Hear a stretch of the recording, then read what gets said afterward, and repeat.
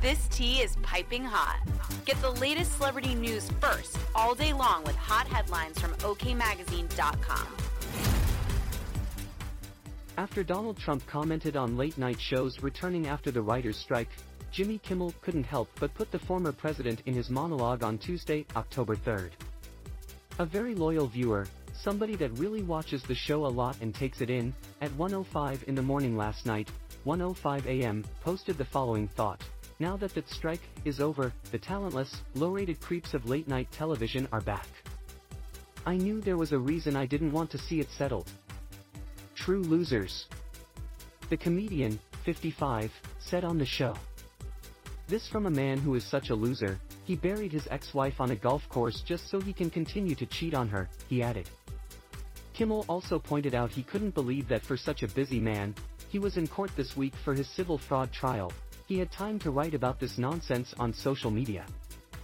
I love that with everything he's got going on, running for president, 91 felony charges, a $250 million fraud trial, he still finds time to watch his favorite late-night shows, said Kimmel. And tantrum about them in the middle of the night. Kimmel then said Trump should know about talentless loser creeps since he fathered two of them.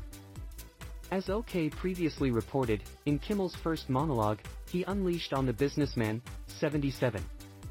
Trump is now facing 91 felony counts, Kimmel said as the audience cheered. It's like all of Trump's wife, Melania's birthday wishes came true at once. Every time something Trump happened in the news, I would get texts asking me if I was bummed we didn't have a show that night, and mostly, I was fine. A few months ago, Trump reported on his physique, but Kimmel believes it's all a lie. If I were the judge in the case he has going in New York right now, I'd start the trial by saying, look, we're gonna get to the fraud thing, but, first, hop up on this scale, big fella, Kimmel said. If he's 215 pounds, that means he is 30 pounds lighter than his last physical. When he was president, he was 245 pounds, which means he is either lying or the colonel is now frying his chicken in Ozempic, diabetic drug.